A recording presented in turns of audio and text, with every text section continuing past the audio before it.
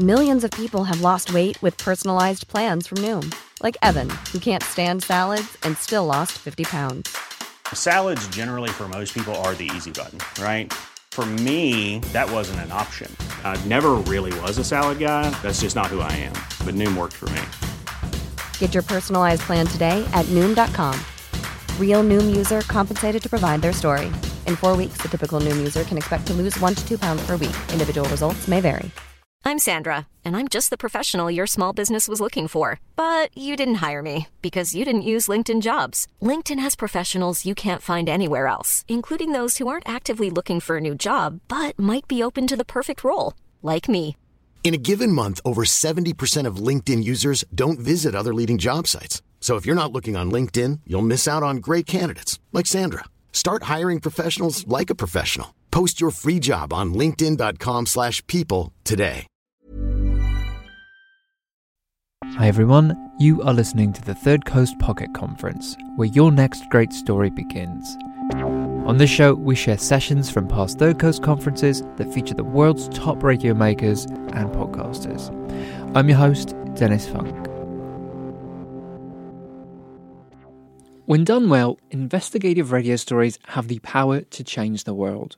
But it's not that easy to make them sound good. There's all those documents, numbers, and unnamed sources that make investigative stories seem like the least friendly to tell on the radio. At the 2014 Third Coast Conference, NPR's award-winning investigative correspondent, Laura Sullivan, spoke about how investigative pieces are an art form all their own. In this session, she breaks down the structure that brings her stories to life and the moments that leave other forms of journalism in the dust. Here is turning investigative reporting into artful radio. Good morning. I'm so excited to be here this morning and talking to you guys about my favorite subject in the whole world, which is investigative reporting. I think I could talk about this for hours. I want to go. I have to say something kind of off script. I know we're going to talk about story structure. We're going to talk about great radio moments, but there's been a lot of talk at the conference about manufacturing sound and some of the places where that can really work and some of the great venues that you can put some of that sound in. I think that what I hear at the conference, at least, is that there's sort of a pendulum, and there's places where, it's really, a must-have in stories. And I would like to say in this room on this topic, we are all the way on the other side of the pendulum. And if you put manufactured sound, even something like a helicopter, I want to do something about a war. I'm going to put a helicopter sound, or I'm going to put gunshots in, or I want to put this in the story. And it is not authentic sound that you collected from the research that you did for your project. You are holding yourself out for a world of pain and you just don't want to go down that road.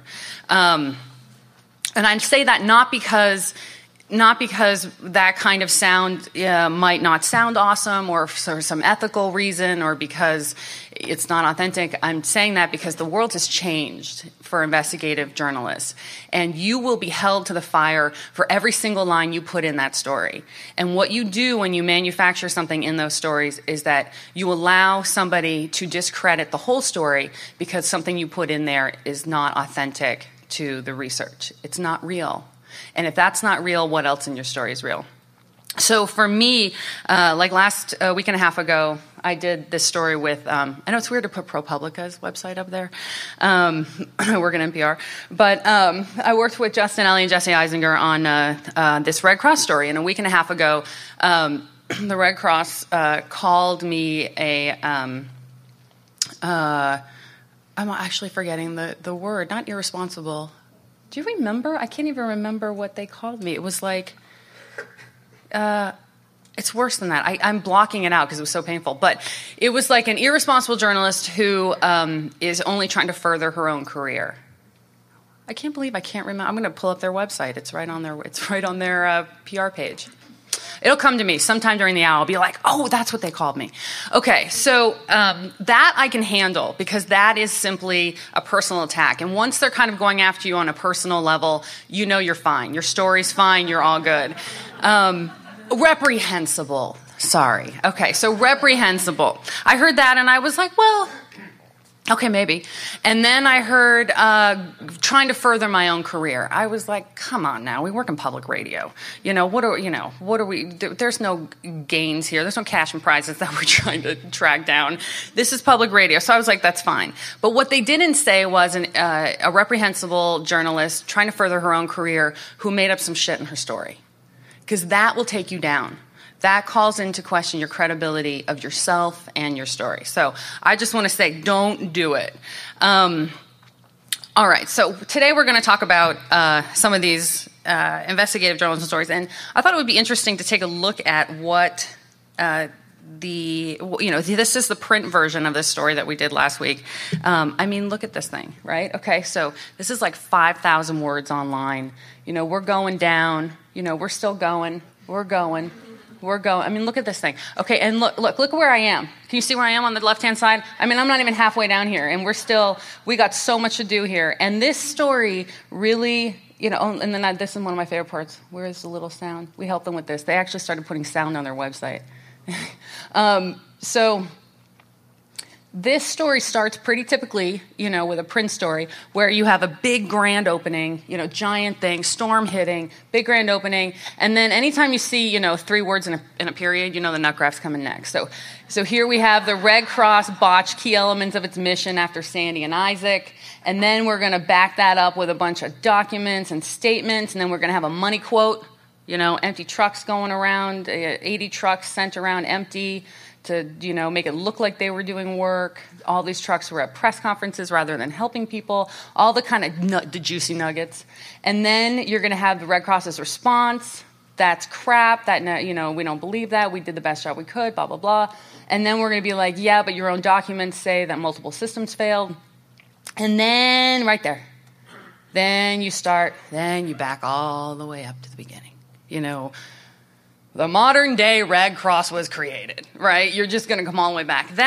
This is not going to work on the radio at all. This is a nightmare on the radio. I can't even read these sentences out loud.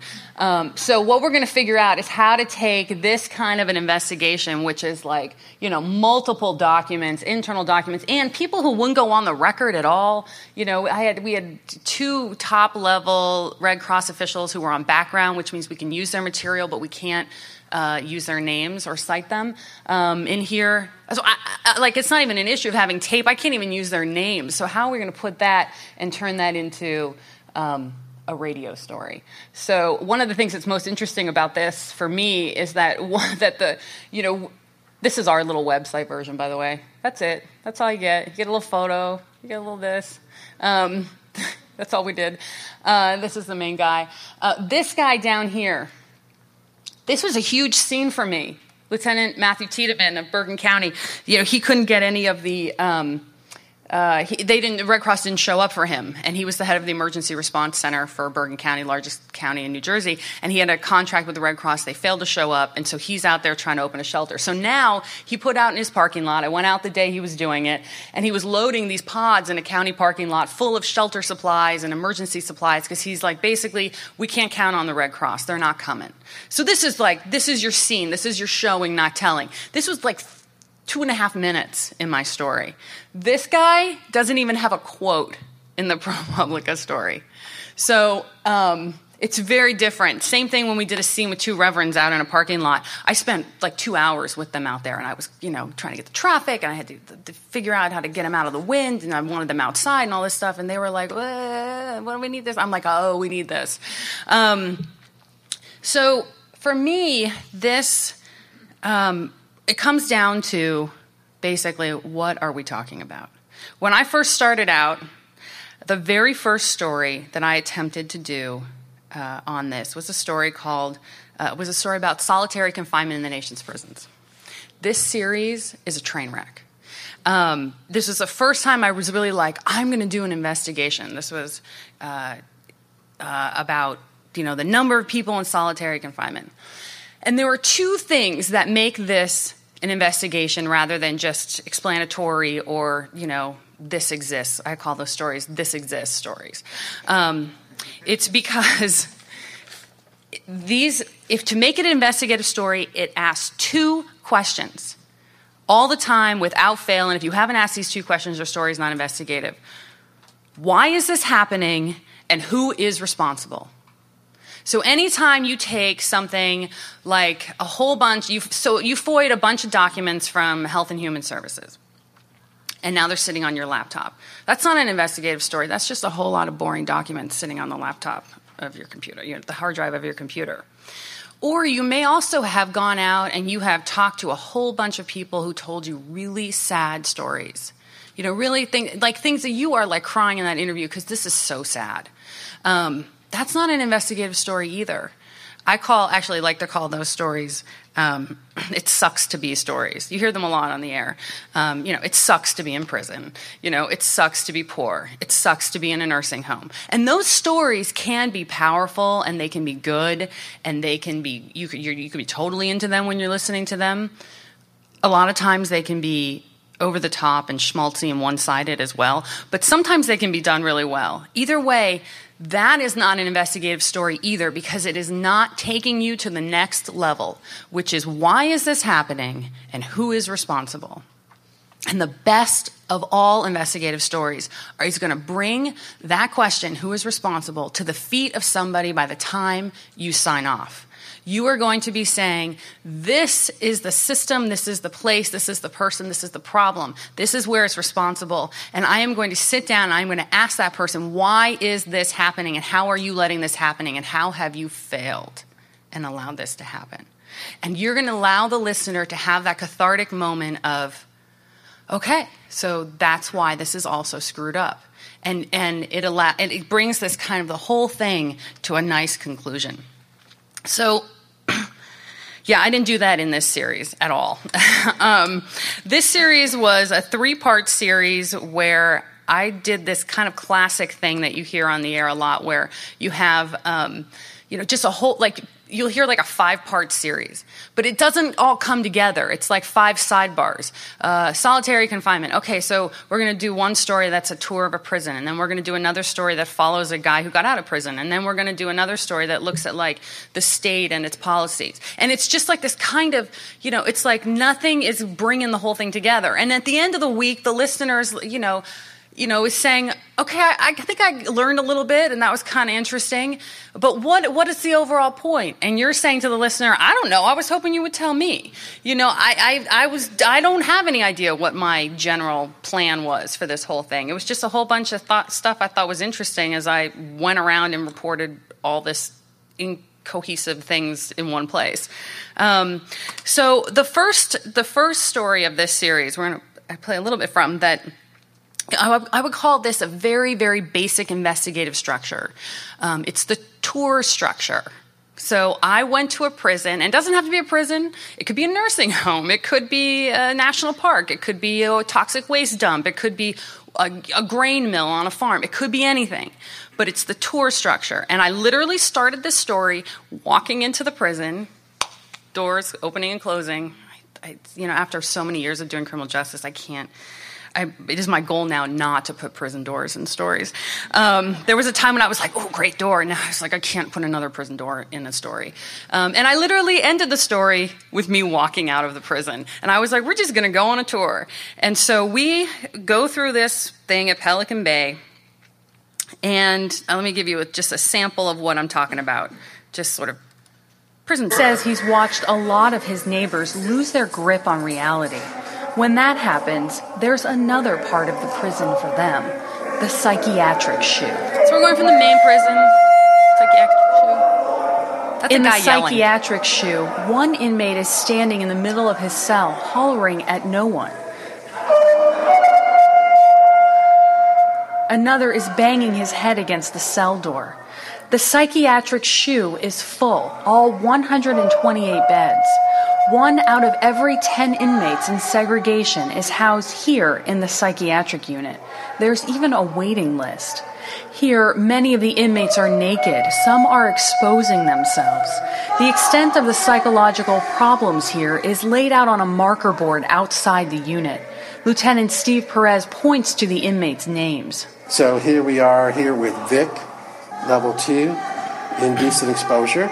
He's got to be in a jumpsuit. Nichols. He's on a razor restriction. This guy, Okay, so I'm walking through the prison. We went from the main prison to the psychiatric part of the prison. I'm with the press guy who's giving me the tour, and he's pointing to a board and he's saying, here is the guy yelling, you have all this sound, right? Okay, and so I'm just sort of taking you through the issues of what happens in a solitary confinement prison, but I'm not really driving forward at any point in this story to the point that I want to bring forward about this prison policy that is failing.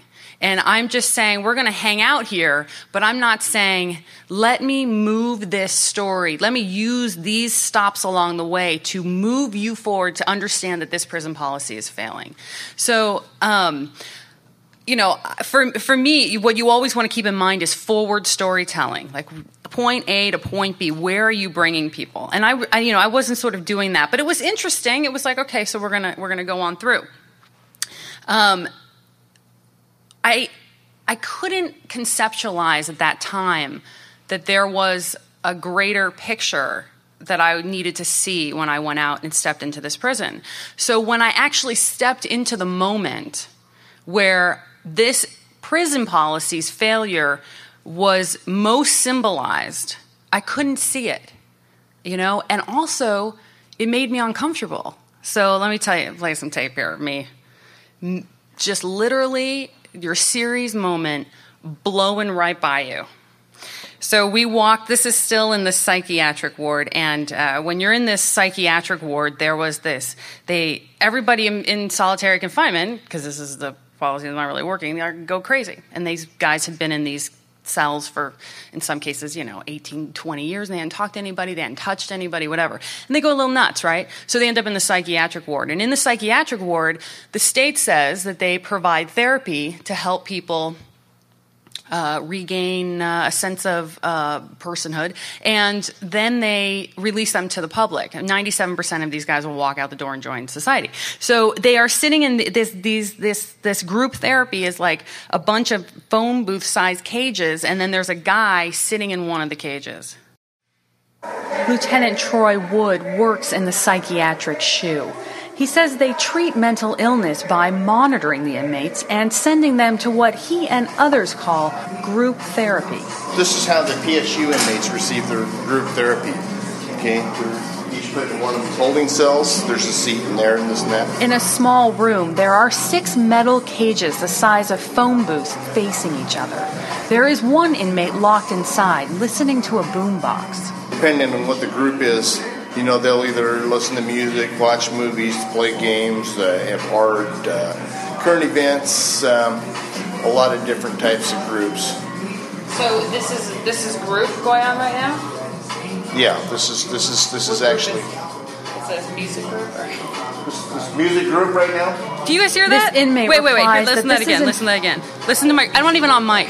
This music group right now. Here, wait. There's my question right there. This inmate replied. Yeah, this is actually. It's a music group, right? Do you hear that laugh? Music group right now. Can you hear how uncomfortable I am? Here's this is the moment of my story. That this whole policy has come down to some guy sitting in a cage and he's listening to music, but this is actually some sort of reading group or whatever the hell's going on. And I'm like, this is music group right now? Like, I can't even embrace this situation that's happening. And then literally the guy says, yeah, this is actually a reading group. And I go, okay. And then it's like on to the cafeteria.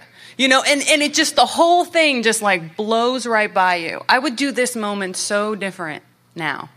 I would stop and be like, we need to have a whole interview right now in front of this. And I'm going to hold you to the fire about whether or not this situation is working for the public, for them, for you, for everybody.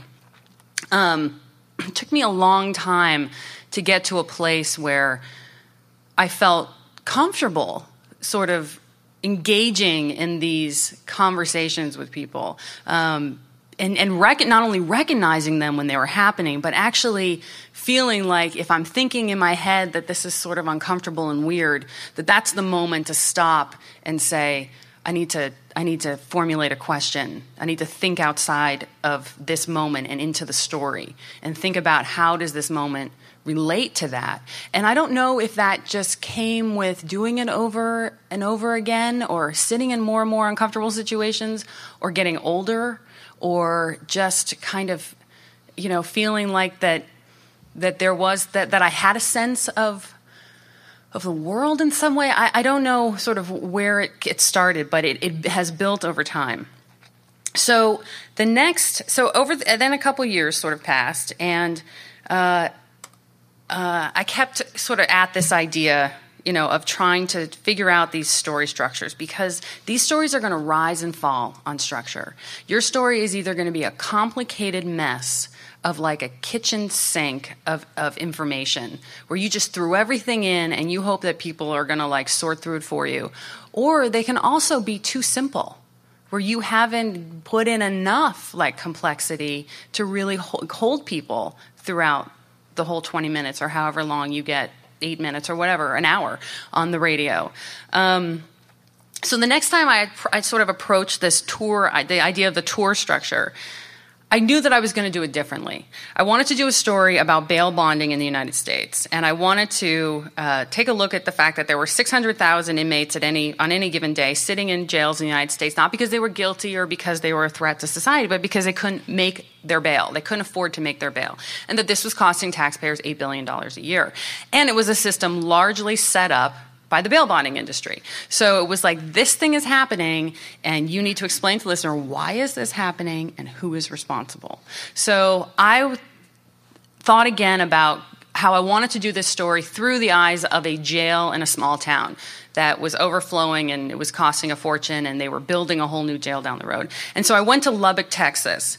And I thought about how this time I was going to use this tour structure as a vehicle to talk about a national problem. So that I knew before I even walked into the Lubbock jail that when I saw inmates that were overcrowded, that I was going to capture that sound and use it to talk about how this is happening in jails all across America. And when I interviewed inmates, I was going to use those as an example to talk about this greater problem. It was going to become a vehicle. It was going to become a character in my story, rather than just me along for the ride to do a little prison tour. This was also how I was going to interweave what I call the vegetables, right? All the numbers and the stats and maybe a quote from a document or some internal emails or whatever that you have to get into the listener, but you want them to go down easy. So you kind of like throw them in between like interesting scenes. And it's not just Lubbock, Texas, it's everywhere. 80% of jails nationwide blank. Like you just sort of bury the vegetables and all the good juicy stuff. So I knew I was going to do that. And then I also sort of stopped and thought, but what would make this like awesome? What would make this really good? And this is before I even left my desk. And I always tell people that it is really important to just dream big. Like sit down and be like, if I could just dream up like the most awesome story about bail of all time, what would happen in it? And you're never going to get that. That's never going to happen in a million years. But you're going to get something like it, and your brain's going to be more open to it when you actually stumble across it. So in this case, I was like, you know what? I want to follow a couple inmates through this process. I want to find some guys who couldn't make really low bail and are stuck in prison for months, and then find out how their lives get all screwed up. And that layer that you're going to put on top of it is called narrative. And that is what makes these stories sing. That is what makes people cry. That is what makes people care. That is how you start with the story, and you end up, and people come all the way to the end, and they are like, I fully inhabit and understand exactly what it is you are trying to tell me about this issue. So that's what I wanted to do. So we'll take a listen to how that happens. Through lunch today, it has cost $7,068. Important issue. Okay, so I found this guy named Leslie Chu, and I had to interview a whole bunch of inmates just to find this guy, right? And that's a whole other panel about prison access and how to handle all that stuff. But I had to go through a number of inmates. I ended up spending the whole day, always ask for 2 days when you go to prison. I spent the whole day and went through a number of inmates and found 3 that I loved, and one of them was Leslie Chu, and he couldn't read or write, and he grew up on the oil rigs, and he lived out of a Subaru car. It was his only possession. It was the only thing that mattered to him. And so I started interviewing him. He had stolen 3 blankets from a grocery store, 3 or 4 blankets from a grocery store, and his bail, he needed to come up with $350, and he had been in prison in jail for 3 or 4 months at this point. To house, clothe, and feed Leslie Chu. Yeah, that's a lot of money. That's really too much money, really. Nationwide, taxpayers spent $9 billion last year on people who have been granted bail but can't come up with the money to pay it. And each year that number increases as the nation's jails overflow with petty offenders counties have no room to house and budgets they can no longer afford. Chu is sitting at a metal table in the middle of the room. The calluses on his hands are leaving marks on the painted steel.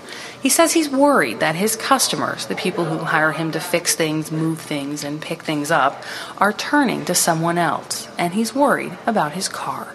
It's a 87 station wagon Saturn. It's white with tinted windows.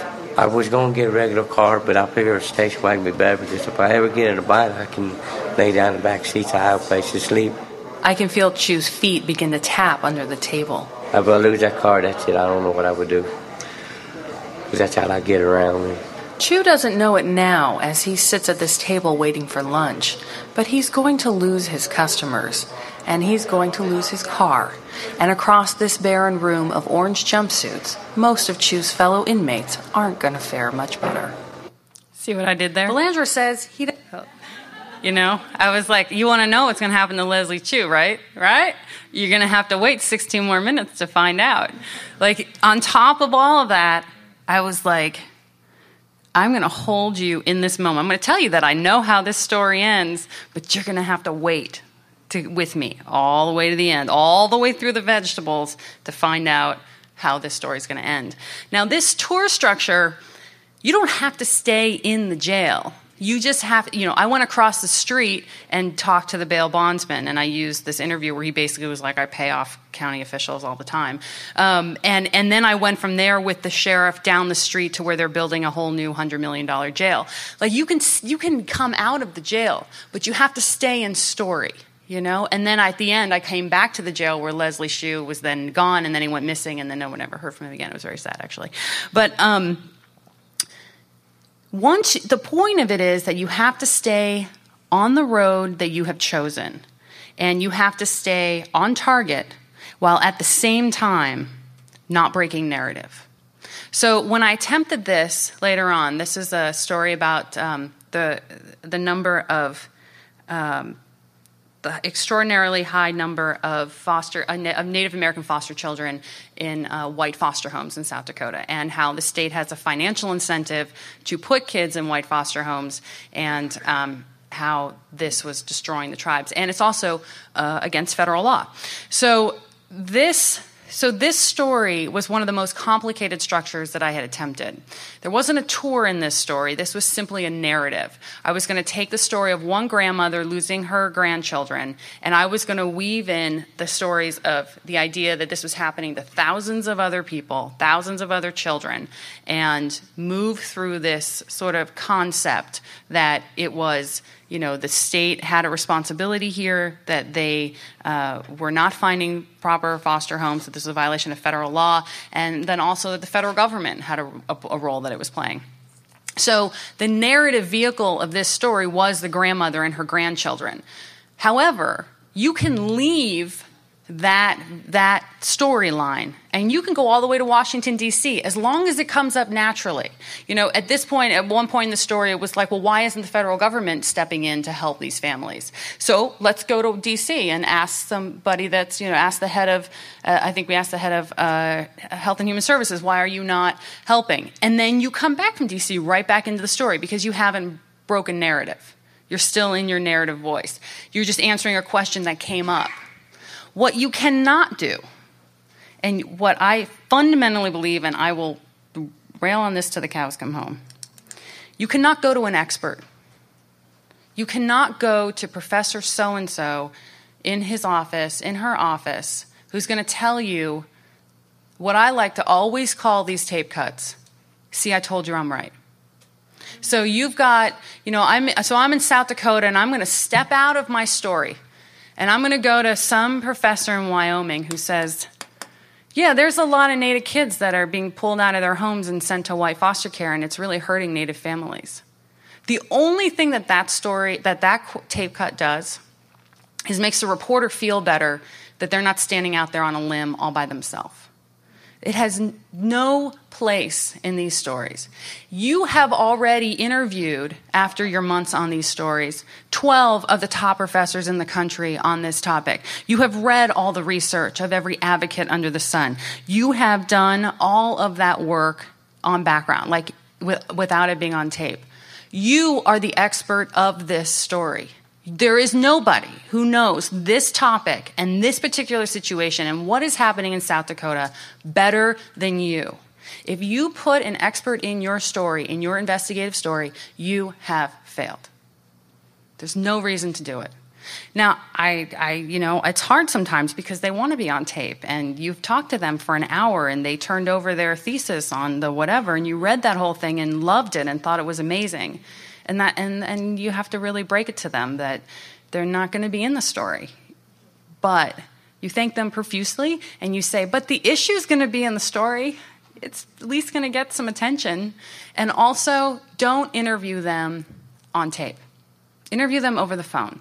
If you go out there and you sit down in somebody's office with a microphone, you've really taken up their time, and you're going to feel bad about it afterwards. Like, man, I just spent 2 hours with him and totally mic'd him, and now he thinks he's going to be in the story. I have to tell him he's not going to be in the story. I learned that the hard way. I used to interview a lot of experts and just like, well, I want the tape so I can have it. If you need to phone tape them, don't even let them know, that you're interview. Don't do it as like an interview.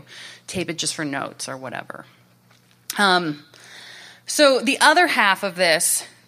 Those are some of the sort of structures that you can work with. The other half of this is just like fantastic radio moments, which is what you can do in radio that you can't do in print. They're the most amazing stories that you can read in print. They do not come to life the way they do on radio. You are in people's heads. You are bringing people and voices into people's heads in this remarkable way that it literally makes my heart sing.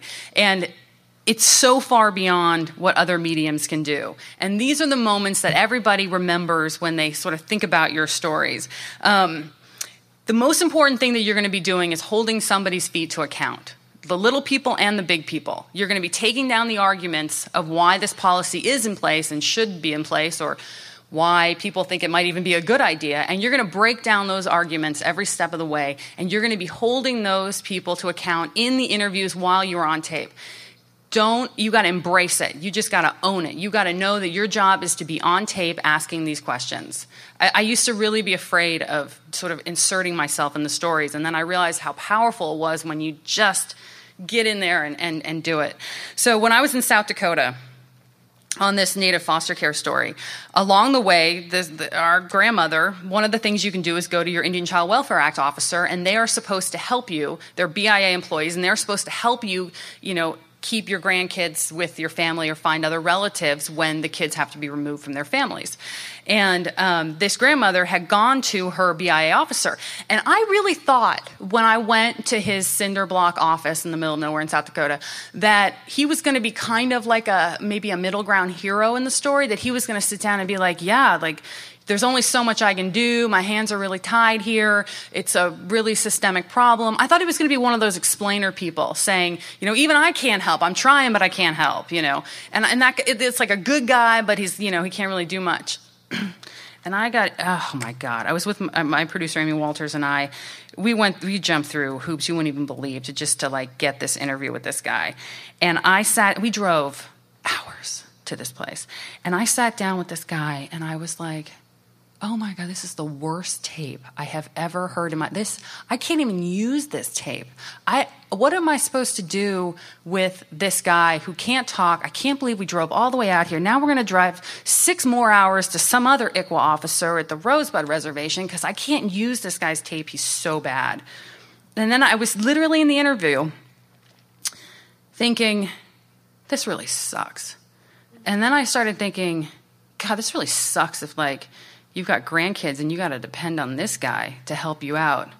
And then I was like, this really sucks if you have grandkids and you got to depend on this guy to help you out.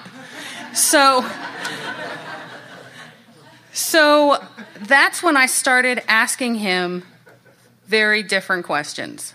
And this tape cut, which at the time I thought was the worst piece of tape I'd ever collected, suddenly became my absolutely favorite tape cut of all time. Valandra says he doesn't need to because the Indian Child Welfare Act is being followed. The state does have Native American foster homes. So, it's working. But state records show only 13% of Native kids in foster care are placed in Native homes.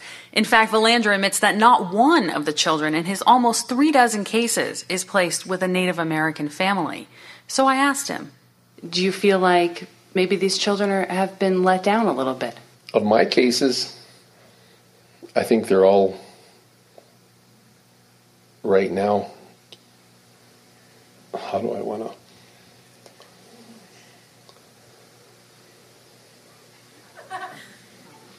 The placement of the children right now are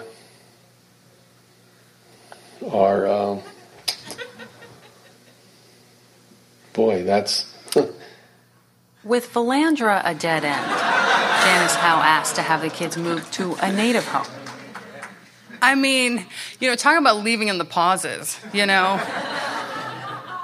And that moment in that story sort of symbolized how unbelievably screwed these families are. That this guy, federal employee, he can't, there's no help is coming. And there's just no way, you couldn't write that out and put that in a print story. That wouldn't make any sense. It would just be like, what, that. But you hear that and you fundamentally understand how broken this whole system is. Earlier on, when I had been doing a story about the rape of Native American women, it was the first time that I really embraced this idea that I should ask somebody the question on tape that matters the most in this story. And it was the first time I had thought about it in advance before I got into the interview, because we were out on a reservation, and 1 in 3 Native American women will be raped in her lifetime. That's your sort of baseline. That's what my story is about. You should always be able to sum your story up in a sentence. You can spend 9 months from that sentence figuring out the best way to tell that sentence and explain that sentence and find out why it's happening and who's responsible. But you have to have your sentence. If you're 6 months into an investigation and you don't know what your sentence is, peace out, you're done. Like, time to cut and run, pack that thing up, put 5 minutes on the air and move on. Because your sentence is your starting point. So, and there's an absurdly high number of Native American kids in white foster care. Okay, that's your story. It should just, 1 in 3 Native American women are going to be raped in her lifetime. Okay, 600,000 people are sitting in jail every day, and it's costing taxpayers, $9 billion. Okay, it's a simple sentence. This is what you're trying to impart to people, and you're going to try to do it in the most moving and careful way possible. When you want to, in the Native American rape story, that was my sentence. And we, the person, why is this happening, was really that at the end of the day, the culprit was really the federal government for failing to prosecute crimes on reservations. So it became sort of a free-for-all. But in the middle ground, there was, again, a BIA. They really will not let me interview anybody anymore. It was a BIA officer who was in charge of law enforcement on the Standing Rock Sioux Reservation. And I knew that I was using a narrative structure. I was going to follow this woman, Leslie Ironroad, who was raped, and she died of her injuries. And she literally was murdered, and no federal agency, nobody took notice of this woman's death. She was simply buried. And I was going to follow what happened to her case while interweaving the vegetables, talking about this national problem, and showing how fundamentally flawed broken the whole system is along the way. So same sort of story structure as the foster care story. So, but this is the first time that I had actually thought about it, and I thought, I really need to interview the head of the law enforcement on this reservation to find out why her case wasn't investigated and prosecuted.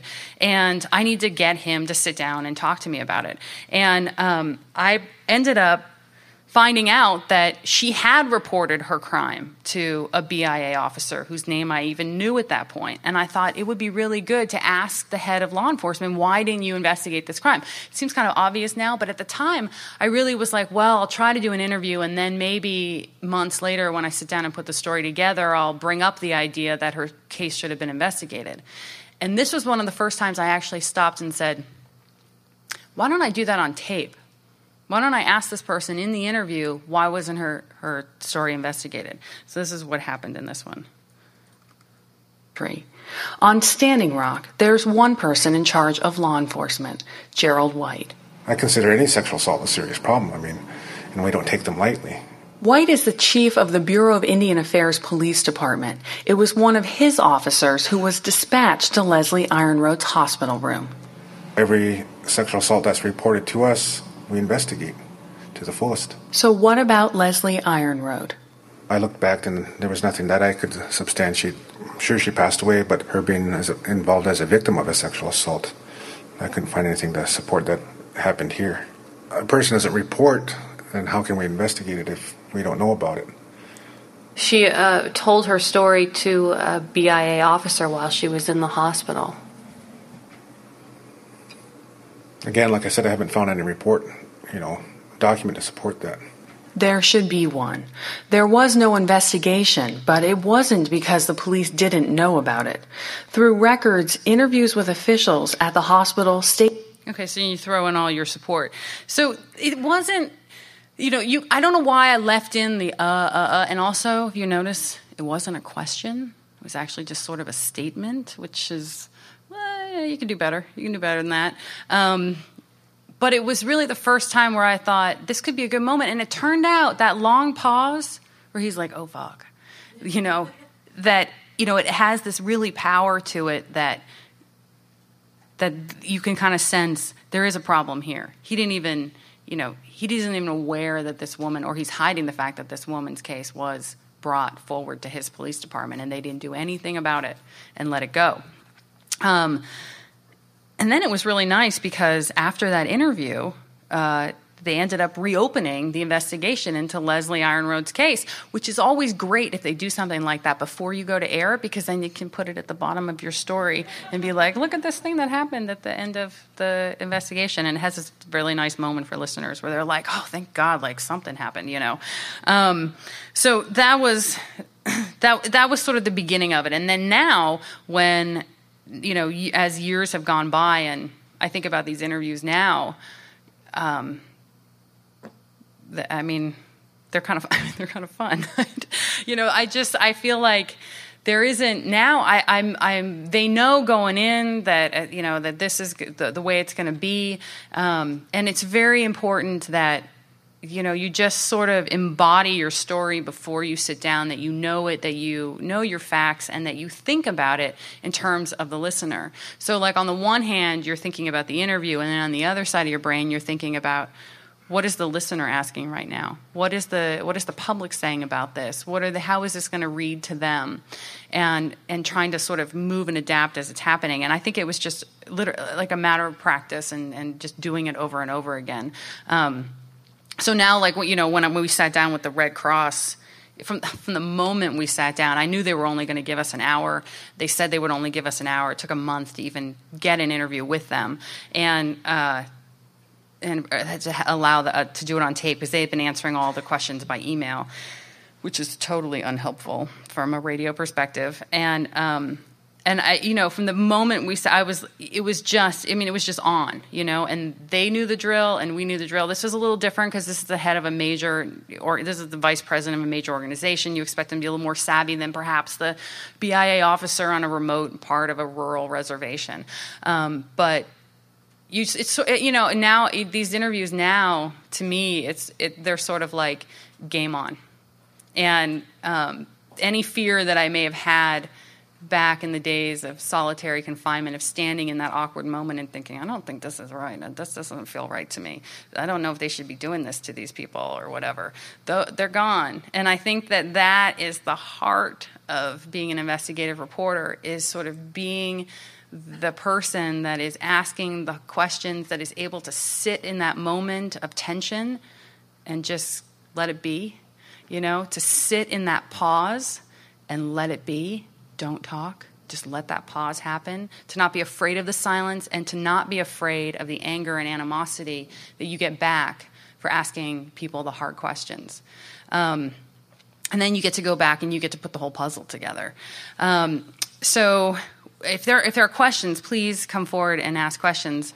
Otherwise, I'm going to talk a little bit about how different it was in the Red Cross. For me, when we went to, let me actually play this tape of the Red Cross. Wrong one. Here's like an example of, I'm going to jump forward. The Red Cross had been sending 40% of its emergency response vehicles during Sandy out to press conferences rather than out to help people in the New York and New Jersey area for a period of time. And we had this from a number of officials. And in the interview, I just kind of knew ahead of time that he was going to dispute that this happened. And so you just want to be sort of ready and prepared for when that happens. In another incident, 2 top disaster officials say they were ordered to send large portions of their emergency response vehicles to press conferences. 40% of them were being used for backdrop. Richard Rickenberg was one of the officials in charge of the Red Cross's response to the hurricane. Rickenberg and a current Red Cross official who spoke to NPR on the condition of anonymity say they were furious. We're here to do mass care. That's what we do. And I'm not here to try and sway an election. I'm not here to try and get more money for the Red Cross. I'm not here to make sure we've got enough donors. I'm here to do mass care. So you're either going to let me do mass care or you're going to let me go home. Another current Red Cross official who also spoke on condition of anonymity recounted an event where model and Red Cross supporter Heidi Klum tied up a needed truck for almost an entire day. And photographs online show multiple emergency response vehicles or ERVs sitting dormant behind press podiums for hours at a time. But the Red Cross's Trevor Reagan denies the vehicles were used that way. The number of 40% of the ERVs were redirected for press events is just simply untrue. So do you know what number is accurate? I don't know an example where we took vehicles and moved it specifically for a press event away from service delivery. Okay, so then he says it's not true, and then you go to an example of it being true. And in that one, you can hear that I'm like, okay, so what number is accurate? I mean, you're just totally in that moment. He's saying, I can't think of I just don't think 40% is accurate. Okay, what number is accurate? And he says, none. We didn't do a single one, not a single one. And then where are you going to go in that story? You're going to go to like 12 examples of that happening. Sometimes people say, why, how can you, this is very different from, objective journalism, because you're not giving both sides an equal say in these stories. I thought a lot about that over the years. Is this journalism with a point of view? Is this journalism that takes a side? Are you taking a side in these stories? And it's certainly different than, say, what you would do on, all things considered, you would go to some professors or some advocates saying a high number of Native American kids are being put in white foster care, and this really sucks for Native American families. And then you would go to the state of South Dakota, and they would say, no, we're doing everything we can, and we can't find foster homes, and so that's the way it is. Laura Sullivan, NPR News. You do 3.5 minutes, this side, that side, up and out. And these stories are driving forward a perspective on an issue. They are. But I always like to say that it's not that you aren't presenting both sides. You are presenting both sides. In this case, the Red Cross is saying, we don't have a single example where this happened. What I do not have an obligation to do, I have an obligation to present their side. That is their side of it. It didn't happen. That's what they're saying. And I present that side. But what I do not have an obligation to do is allow a lie to stand unchallenged on our air. So when the Red Cross says that didn't happen, then I'm going to show multiple examples where it did happen. And then in doing that, you're taking the listener through the process of saying, I think there was a total breakdown here, actually. I'm beginning to understand that there may have been a total breakdown. And you're not saying to them, there was a total breakdown, just take my word for it. They're coming to that conclusion because you are challenging the information that is presented. The state of South Dakota said, we can't put these Native kids in foster homes, in Native foster homes, because we just can't find any. And we can't find any Native families that are qualified to take care of these kids. I mean, out of the 50,000 Native families that are in our state, we can't find any. And it's not our fault. We just can't. There aren't any Native foster homes we can put them in. And so after that statement, I went out and just interviewed 2 Native American foster families who had had empty homes for 5 years. And you don't have to say anything. You don't even have to say, I think, or this is, or I want you to go here. Just laying it out. You know, the state says, we just don't have any Native, we can't do it. And then you say, but I just heard 2 families that are wide open that really want kids. And then the listener's kind of saying, I don't know about this situation out there. This is sounding more and more messed up. And so by the time you get all the way to the end, they have come to this perspective, not of your position, but of something that is true. Because you have gone out and done that research and been boots on the ground for them along the way. Okay, we're going to take a quick break and we'll be back in just a minute.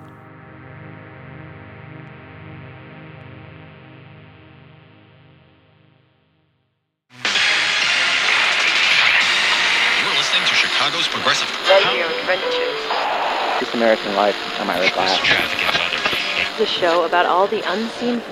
Are you tired of endlessly searching for good radio stories?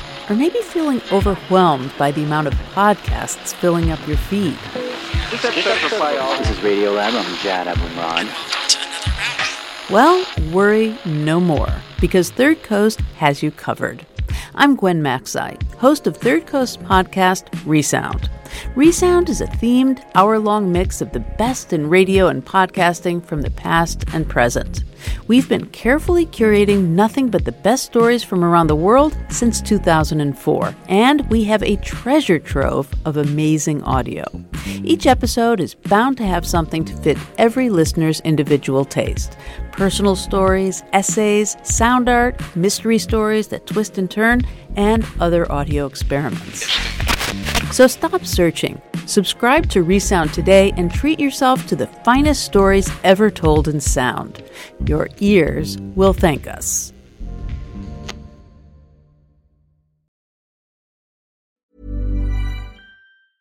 Hiring for your small business? If you're not looking for professionals on LinkedIn, you're looking in the wrong place. That's like looking for your car keys in a fish tank. LinkedIn helps you hire professionals you can't find anywhere else, even those who aren't actively searching for a new job but might be open to the perfect role. In a given month, over 70% of LinkedIn users don't even visit other leading job sites. So start looking in the right place. With LinkedIn, you can hire professionals like a professional. Post your free job on linkedin.com/people today. Hey there, it's Michelle Norris. I'm host of a podcast called Your Mama's Kitchen. When I travel, I'm usually looking for a way to find a taste of home when I'm not at home. And one of the things I love to do when I am at home is entertain. And Airbnb allows me to do that. When I was in California recently, I rented a house that had a great kitchen. And when we were sitting around the table, we were all thinking, we're in someone else's house. Someone could be in all of our homes as well. If you have a home, but you're not always at home, you have an Airbnb. Your home might be worth more than you think. Find out how much at airbnb.com/host.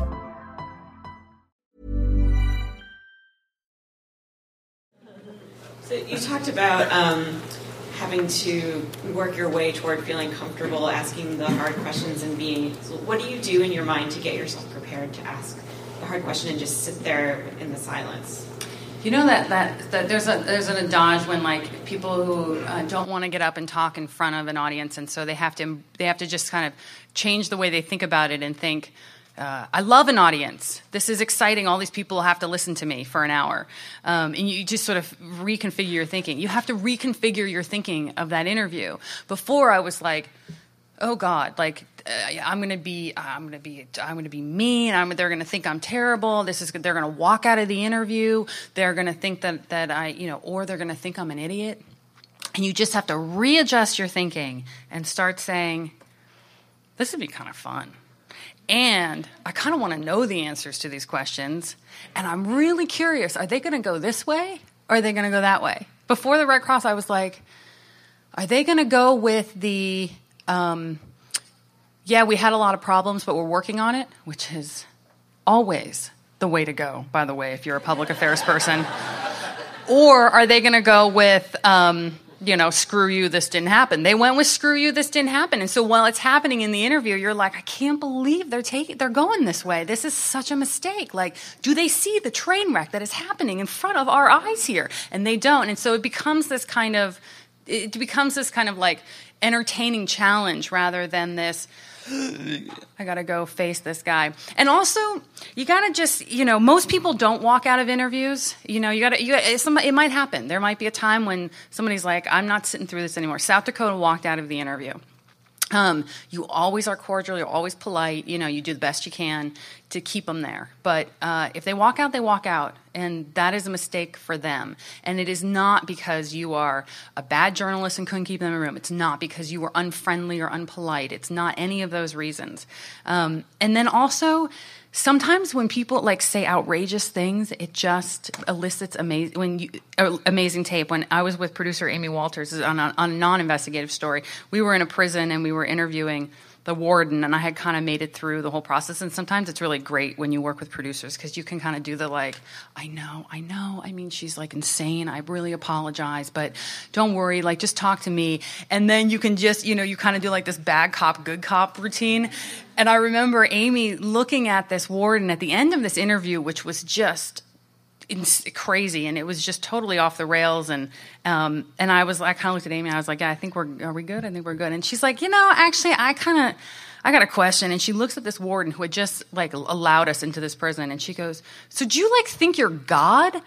And I was like, oh my God, we're never coming back. We're supposed to be back tomorrow. They're never going to let us back in. And honestly, God, it was the best tape because he looked and he goes, honestly, actually, I do. And I was like, holy shit. So sometimes when you just start seeing it happen, you realize that sometimes it's really good tape too, even when you piss people off. Thanks. Hi. So two questions. One's really small.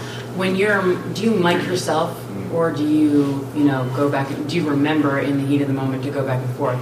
And then also, are there times where you failed, where you started on a trail and then you get into it months down the road and you're like, oh no, this isn't going to work? This is a terrible story. Yeah, I've done a lot of those. Can you give an example? Yeah, I'm trying to think of one of my better fails. I investigated for a long time a small story in South Dakota that was really interesting, but really belonged on the front page of the Sioux Falls Herald or whatever. And it just didn't have a national, it was a really interesting story and it was really important to that area, but it was not a national story, and it wouldn't translate. I was like, would I be doing this story if it was happening in Kansas? Would I be doing this story? And you'd kind of think, well, what's the bigger thing? And I spent way too much time on that story. So that was kind of a one that was hard. So what happens? You're saying you do sometimes sort of quote unquote fail. Oh, all the time. I'd say half the ideas that I'd sort of come up with go nowhere, and you've spent weeks kind of puttering around and pecking away at them, and they just don't develop into anything. I always say, never be to your editor, I need 9 months. You always say 4 to 6 weeks. All right. You're just I need 4 to 6 weeks. And they're like, okay, fine, 4 to 6 weeks. And at the end of 4 to 6 weeks, if you're just I don't know where this is going, I'm not really into this, or I'm bored. I bored myself out of a story. I bored myself out of a story on gun ownership, or it was a story on I can't even remember, it was so boring, where I was going to do a story about how guns get into the hands of whatever, and I probably spent 6 weeks, and I did some interviews, in New York on it, and then I finally was like, I can't even bring myself to do the research on this, done, you got to cut and run on that. It's nice if you have an editor that lets you do fishing expeditions. I've had editors that do, I've had editors that don't. It just depends. I just think that if your heart's in it, you're going to have a good story. And so you're looking for something that you actually care about. I always say, it's hard to find story ideas. That's the hardest part, honestly, is coming across that sentence, And I always say that the best way to do it is to look out into the world and ask yourself, what upsets me about the world? What upsets me about something that I'm seeing? And then keeping your eyes open as you're doing your normal reporting on stories that aren't long and hearing different things that people are telling you and saying, that sounds kind of screwed up. I wonder if there's something there. The hardest thing to do is sit at your desk and think that you're going to come up with an investigative story. If you sit at your desk, you are going to end up investigating nursing homes. You're going to pick this dull, low-hanging fruit that everybody's already done, or you're going to sit there and you're going to come up with, I'm going to investigate defense spending. I mean, that's the kind of stuff. But if you get out there in the world and you talk to people who are passionate about things, or they're advocates, or they're this or they're that, and you listen to them, sometimes you can say, yeah, you know what, I wonder if there's really something there, because that sounds kind of screwed up. And that's, I think, where the best ideas come from. And the mic. I always mic myself. Either if I'm lucky enough to get to have a producer, then I will just sit there with the mic and they will handle the other people. And then otherwise, I'll do a lavalier, usually. Yeah. The little shirt mic. Yeah. I didn't always, though. I used to try to do this. It's hard. I just wanted to ask you about your tactics for obtaining interviews. Yeah. Something I think is intimidating is when you're doing a story like this and you're calling around. Do you want the magic word? Yes. I'm totally serious. I'm going to tell you guys the magic word. I don't know why this works, but it always does. I don't know. I can't explain it. When you call somebody up and you're like, I need this interview, or I need this person to talk to me, I need this information, and they're like, I don't know, I don't really want to be on the air, or I don't want this part of this, sounds like a negative story, I don't want any part of this, or I think they're getting in trouble, or I don't know if I can give you this information. You say, look, I really need your help. I don't know why it works. It just does. And all of a sudden it the whole conversation shifts. It disarms people. And they're no longer sitting there thinking, oh, I don't know if I want to be in a story like this, or I don't know if I want this person to know the information that I know, or I don't know if I want to do the interview. All of a sudden it shifts and they start saying, well, there is a problem out there, and this person needs my help, and I could probably help them out. So that's a tactic you would use with the Red Cross. And then if you do it, do you come at them and say, look, I think you guys really screwed this up, or do you say, I've heard, I'm trying to figure this out. I mean, how much do you sort of upfront know? You can't. Yeah. So this is so critical. You cannot say that you are going to go, that you are calling them and you need access or a tour or whatever because you're doing a feature on the prison's basket weaving class for inmates, and then you come out of there and you're doing a story about prison conditions. You cannot do that. You are your credibility. That is all you have in this business. You have to own it. At the same time, if you walk in there and say, look, I'm investigating the fact that I actually know a reporter who always took this tact, and he was pretty successful at it too, but and say, look, I'm investigating you for blank, and now, by the way, can I come have a tour? They're going to be like, no, you can't. So you it's a fine line. You cannot lie. You cannot lie. And the moment your story becomes hostile, you have to let them know that. You don't want them listening to a story. The last thing you want is for anybody in the story to listen to the story on the air and be like, holy cow, this reporter just screwed me. I thought they were doing a story about this, and that is what I just heard is me getting screwed. With the Red Cross, they knew from the very beginning that this was the story that we were working on. I mean, it started off, it was always very cordial and polite, all the emails, but it started off saying, we are looking into the issue of how you responded to Sandy and Isaac. That is honest. I am looking into this issue. I am looking into the issue of solitary confinement. Can I come take a look at your prison? You know, you don't have to go farther than that, but you have to say, I'm looking into this issue. And then as your story progresses, if your story does go down a road where you're saying, I think this whole policy screwed up, or I think the Red Cross may have botched their response to Sandy, you need to let them know that. So and when we were trying to get the Red Cross on tape, which, you know, it's funny, Jesse and Justin were like, well, we got their emails, we have their statement. I was like, that is like, you might as well have nothing for me. Like, that is, I can't do that. It doesn't matter to me what they send on email or whatever. So I said to the Red Cross, we had a long conversation, and I said, look, you know the story that we're doing. You know all the things that we're looking at. You have seen all of our emails explaining that we're looking at the 40% of vehicles, we're looking at the 80 empty trucks, we're looking at this, we have 4 of your own top officials, and we have multiple internal documents from your own organization. You know that this is a story we're doing, and I really want you to do this interview on tape. And she was like, no. She's like, I'm not putting one of my people in front of you for like a firing squad of stuff. And I said, here's the problem. I said, for me, obviously, as a radio journalist, it is better for me to have you on tape. I need the tape in my story. I'm not going to lie to you. You and I both know that's true. I have my own personal incentive is to have you on tape in my story. I said, however, it is also better for you to be on tape in this story because we are going to address all of the things that you know about. But if you present me a statement, I will be reading that statement on air. It is going to sound flat, it is going to fall flat, and it is not going to resonate with listeners when compared to the voices of people out there saying that you guys, you know, had some trouble in this hurricane. If you do the interview, you can at least own your position. And she said, okay. And I actually believe that they came across better because they did the interview. They should have owned their mistakes, but that's, you know, that's their call.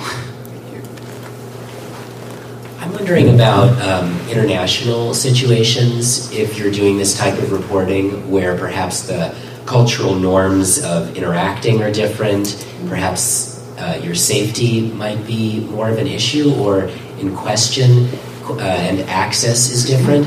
I'm just wondering how you'd advise kind of navigating situations where you may feel a little bit out of your zone for cultural reasons. I have not done war reporting, so I haven't done that. I think that there are communities in the United States where you feel out of your zone. I mean, certainly Native American reservations were really difficult. I always like the process of finding one person, you know, building that trust with one person and having them introduce you to 5 other people. And then those people introduce you to other people. I mean, that's the only way that we got the story of the rape of Native American women, because it was so closed off and it was such a silent issue. And we were just a bunch of outsiders coming in. And I mean, I remember sitting on a couch. We had all these interviews planned and all of them fell through, which was just because we were outsiders. I mean, it was just a very different process. You know, when I started that story, I thought, people say, you know, it's different. It's going to be different when you go to a reservation because it's really insular and they're not going to trust you and blah, blah, blah. And so I remember I set up an interview with the chief of this one reservation on the phone, and I was like, well, how hard was that? Look, I said, okay, I'll fly out there. We're going to do this story. We'll do this interview at 3:00. And I was like, whatever. That wasn't hard at all. And I showed up at his office, and we sat there for an hour. And finally, I asked the secretary, I said, do you think that it was Chairman His Horse's Thunder? I said, do you think that His Horse's Thunder is he really big? There was nobody there. It was like vacant. And not a single person was coming out. I was like, is he really busy right now? Is he in a conference? And she goes, oh, the chairman? No, he's not even here. And I said, he's not even here. We had an interview with him. And she was like... And I said, well, where is he? And she said, he's out on his ranch. And I said, well, where's that? And she's like, you're never going to find it. I mean, it was just such a different thing. And honestly, at the end of the week, when we figured we had finally started meeting people through a shelter and then talking to all these other people, and before you knew it, we had met 50 people, you know, and had done this, and all of them knew the chairman, whatever. That when we finally went to his house, a woman drove us out there and said, I'll show you where he lives. He lives out on this rural road, and you can't, you know, it's not like a GPS thing. And took us out to his house. He literally came out of the house, and he said, hello, I've been waiting for you. I mean, it was like you have to go through this process sometimes of just figuring out how things operate in a different community and putting in the time. You just got to put in the time. Hi, a couple quick things. First, thanks for sharing this work. It's really strong. Two things. One, do you have any techniques for trying to break up long blocks of copy? I find in investigative pieces or pieces where there's a lot of history that you can't all just park in the intro, you have these long copy blocks, and it's always a challenge to figure out how to deal with that so that you're not going on and on. Secondly, I find with teaching students, I teach at USC, to try to get them to find someone who's representative of the issue is always a challenge because they have to be articulate, they have to be representative. Do you have any techniques yourself when you go out there? Like, what are you looking for in finding someone who's representative? See, I don't even need them to be articulate as much as I need them to be moving.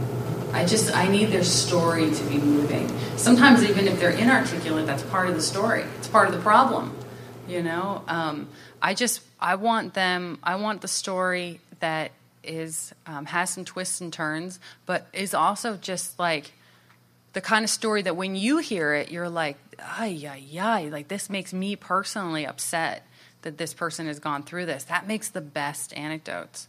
You want to be careful you don't cherry pick anecdotes and put your hand on the lever of the story. You want to pick something that feels kind of average, like in the norm, but something with somebody who, where you can take the story from one place to the next and follow them through. What was the first question again?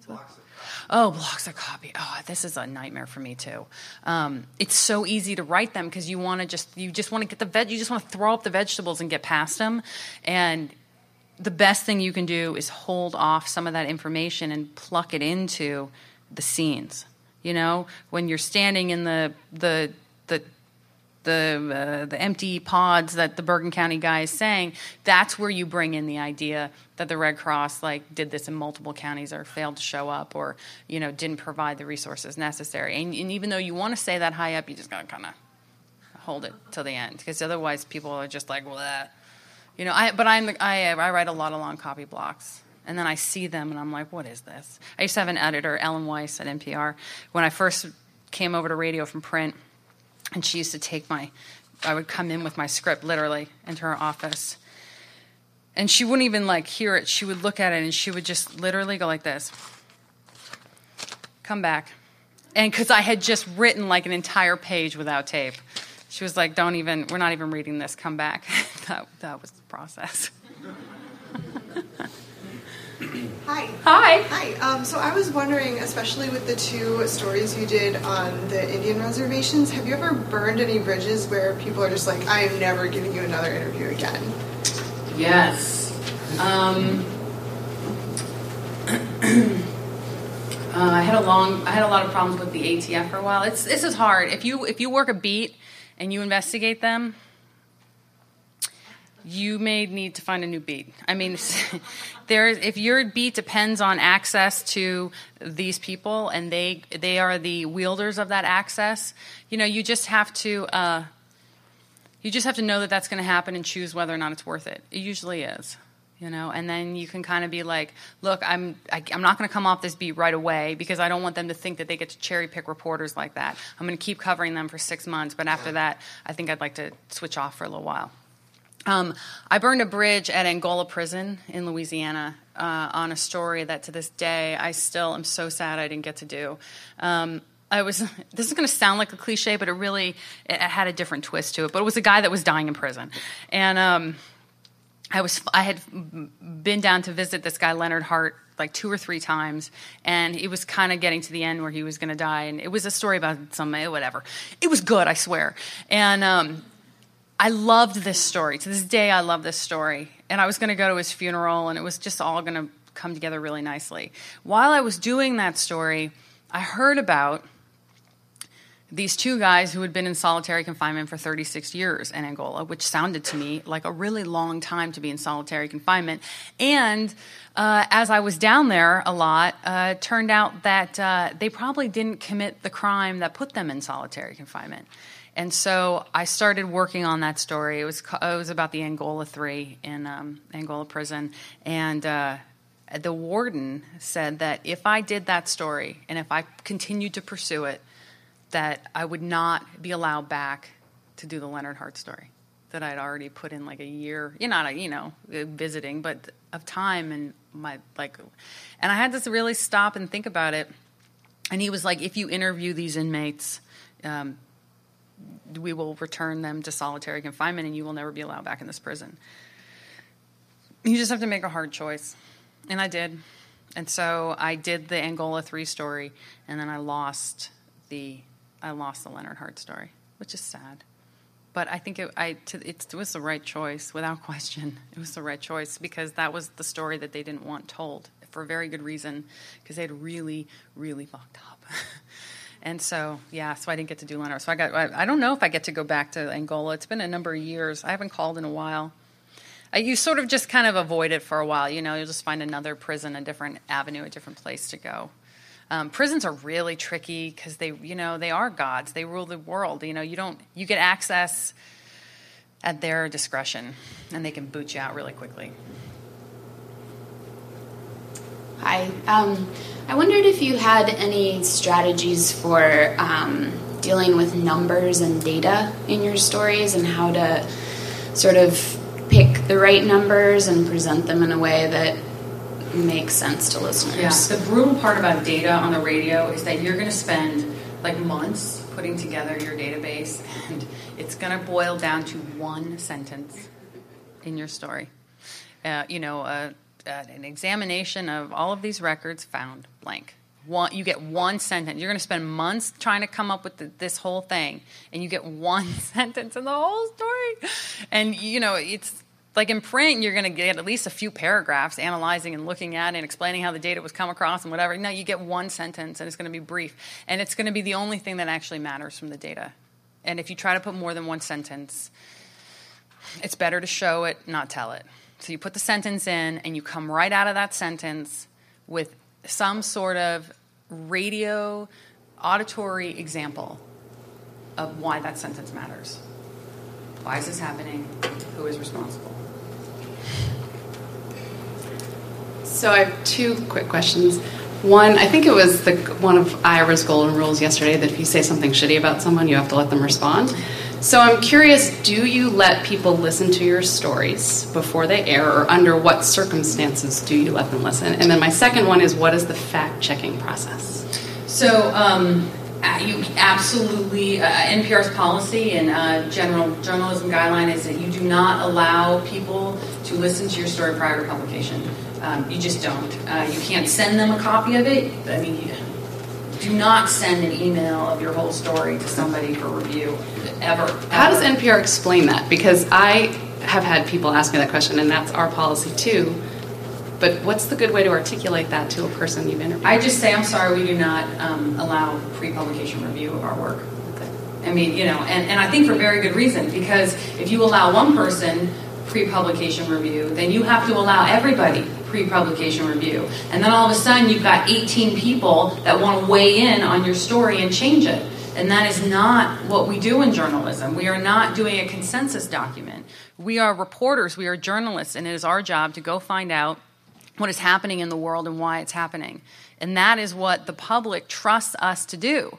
That's why we signed up for the gig, so that we can research something and get out into the world and see what's happening and present it to the audience. And if we allow a panel of people to start saying, well, I don't like this and I don't like that, then you're in a world of hurt. Especially if you allow the person that kind of looks like the hero in the story to do that, but you don't allow the person who looks like the responsible party to do that.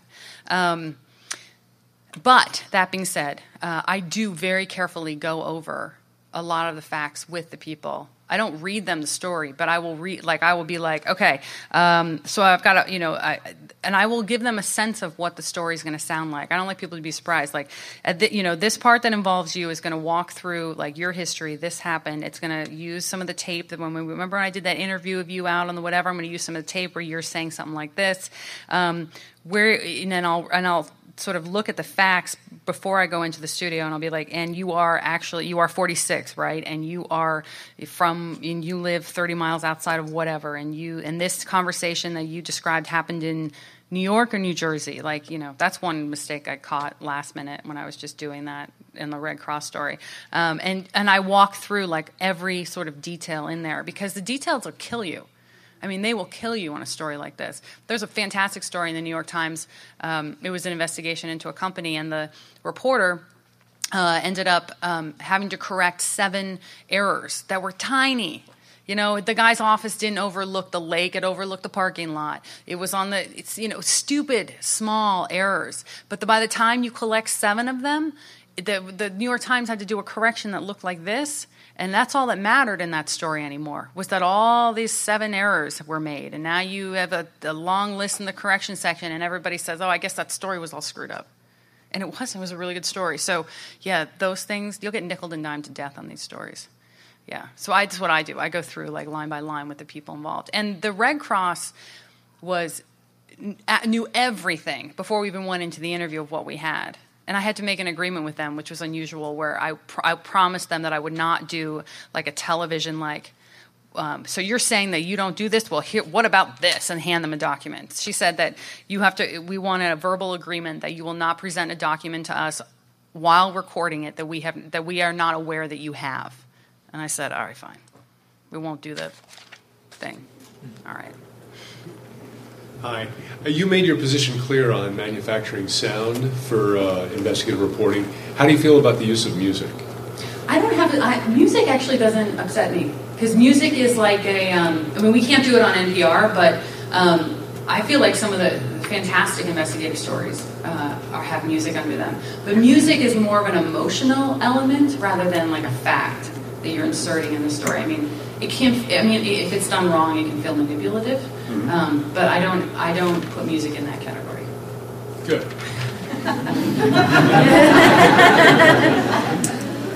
When you're going into those interviews, like the Red Cross interview or the Bureau of Indian Affairs interview, and you've got that one question, are you thinking about that one question the whole time, like you're leading up to it? Are you scheduling it at a certain point in your interview? Or are you leaving it till last because you know that might just shut everything down?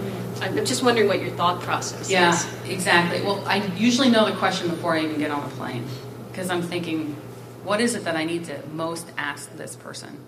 What is it that represents the story the most? And sometimes it works out, sometimes it doesn't. But you always start the interview slow, easier, softer, and then you start building up to the issues at hand. You can always start with a softball, like, what's your take on this situation? Like let them go anywhere they want. One of my pet peeves in question asking is the question, could you talk about that? Oh, I hear it all the time on the air, and I'm like, that is not a question.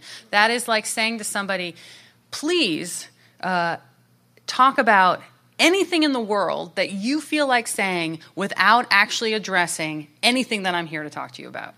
I mean, it's like just handing them the platform away from you. It is not a question. That is not a question. Please, can you talk a little bit about? I mean, it's I hear that, and it's like knives in my brain. So yeah, I usually start out kind of slower and smaller, and then build to where I'm going. But that's not your last question. The question's not your last question, is it? I know that we're closing in on the end. Yeah, just in case. Because usually I actually have some I need to get some information as well. Like with the BIA, I'm like, I need to know actually how many officers do you have here, and how does it work here, and what's the process that you go through, and then I say, let's talk about Leslie Ayn Road, kind of thing. So bring it up after, because you probably do have other stuff you need to know from this person. And then just a quick follow-up, when you were talking about the Angola story, and the warden said, if you do this story, these guys are going to go back into solitary confinement. So what happened? He said, in that particular case, he said that if I interviewed them, or if he found out that I had interviewed them, that they would be put back in solitary. So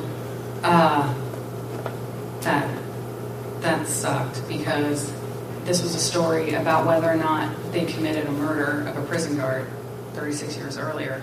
And how do you do a story about two guys and whether or not they killed a prison guard 36 years earlier without asking them on tape, did you kill the prison guard 36 years ago? I mean, that's what the listener expects you to ask. That is your job. Is to ask them and listen to what did they say. If they say no, how do you know you prove you didn't do it? Tell me how you didn't do it. Like, that is so critical. And the warden was like, you cannot interview them. Now, they were in solitary, but they had access to phones, and obviously I wasn't on their call list, but I knew people who were. So it could be easy for me to be one of those people and talk to them. But he said that if I did that, or if he found out that I had done that, that they would get returned. So I just said in the story that it was unclear whether or not I had talked to them. And I just sort of left it at that forever. Thank you. Hi. You talked about how hard it is to continue to investigate when you're on a beat. And that's kind of like what my job is. Yeah. And so I'm just wondering, like, how do you keep holding the same people accountable, like, month after month when they start to not return your calls? Right, especially if they hold access over your head and you need them in your stories for your daily stories, which you actually do on a daily basis, and you need them to return your call and explain to you whatever you need to know. It's very hard. Best case scenario, if you do an investigative story where you've hit them really hard, they know in advance that's happening, they are aware of the story, you have given them a fair shot, and if they are in any way like sophisticated and savvy, they will understand that that is your job. That is like a 10% chance of happening. The more likely chance is that they're going to be like, screw you, we don't deal with this reporter anymore. If that happens, you have to spend the next 6 months hitting them hard again. Like, you cannot back down from this battle. Once you're in this war, you have to hold your ground because they cannot cherry pick reporters. So if they're like, well, we're not going to deal with this reporter anymore, we're not going to help them out. Yeah, your competitor may get something that you don't get, but you're going to keep reporting. And then the best case scenario is that you become the reporter that is holding this agency, these people to account, and all of a sudden, all these people are coming out of the woodwork telling you stuff about them, and so you can keep reporting it. Usually you end up getting to a neutral place where they realize it is not in their best interest to keep shutting you out and that it is better to work with you. In some cases, it could get so hostile and you can get so freezed out that you just hang on for a while, several months, so it doesn't look like you're up and running. And then when you personally are like, I'm done, like I want to do some better stories, then you kind of might have to switch it up to another beat. But do you ever throw in between your investigations, like stories that not like make them look good, but stories that are enterprise feature? Absolutely. Yeah. That's how you manage a beat. I mean, that's the only way you can do it. And if you're not, and then that's fair. I mean, that's good to them. I mean, if they are doing something that is quirky and interesting, put a story on the air, and they will see that you're not just out to get them by the jugular, and that can be super helpful, and it's great for beat building because you get to meet more people and talk to more people and always get cell phone numbers before you walk out the door. Hi, sorry to ask a could you talk about non-question, but can you talk about how the collaboration with ProPublica, just how that worked, and do you have any advice for someone going into a collaboration with a print investigative reporter who's already done a significant amount of reporting, as I think sometimes happens with these collaborations? I won't do a collaboration where I haven't done a significant part of the reporting. It has to at least be half. I mean, I just won't collaborate with somebody else's reporting. I don't know that reporting. I don't know what that is. I'm not here to turn a print story into radio. That's not. Have you done it when they have kind of like a lead, though? Like you? Yeah, totally, absolutely. So this is actually the Red Cross's lead. They came to us and. Planning for your next trip? Elevate your travel style with Quince. Quince has all the jet-setting essentials you'll want for your next getaway, like European linen, premium luggage options, buttery soft Italian leather bags, and so much more. And is all priced at 50 to 80% less than similar brands. Plus, Quince only works with factories that use safe and ethical manufacturing practices. Pack your bags with high-quality essentials you'll be wearing for vacations to come with Quince. Go to quince.com/pack for free shipping and 365-day returns. When you need mealtime inspiration, it's worth shopping Kroger, where you'll find over 30,000 mouth-watering choices that excite your inner foodie. And no matter what tasty choice you make, you'll enjoy our everyday low prices, plus extra ways to save, like digital coupons worth over $600 each week. You can also save up to $1 off per gallon at the pump with fuel points. More savings and more inspiring flavors make shopping Kroger worth it every time. Kroger, fresh for everyone. Fuel restrictions apply. To me and said, "Do you want to do this with us? We have this lead. We have a sentence. We don't know where we have a sentence. We don't know where we're going with it." And I was like, "Yeah, that sounds awesome. Let's do that." So that was definitely their story idea, and they had their sentence was an initial document. So it was interesting. I mean, there are always ups and downs, but for the most part, it's like you feel like it's great because you're on a team and you're not solo. And then when the Red Cross calls you reprehensible, you're like, well, at least Jesse and Justin are reprehensible too, you know. So I know we're way past time, but I just want to leave you with a final thought, which is that, in the words of Spider-Man's uncle, that these stories are very powerful, and with power comes great responsibility. So use it wisely. All right, thank you. It was fun. Thanks for downloading the Third Coast Pocket Conference. We'll be back soon with more sessions, but until then, you can always check out our archive of conference audio at thirdcoastfestival.org, or have a listen to our other podcast, Resound, for the best audio stories from around the world. Okay, speak soon.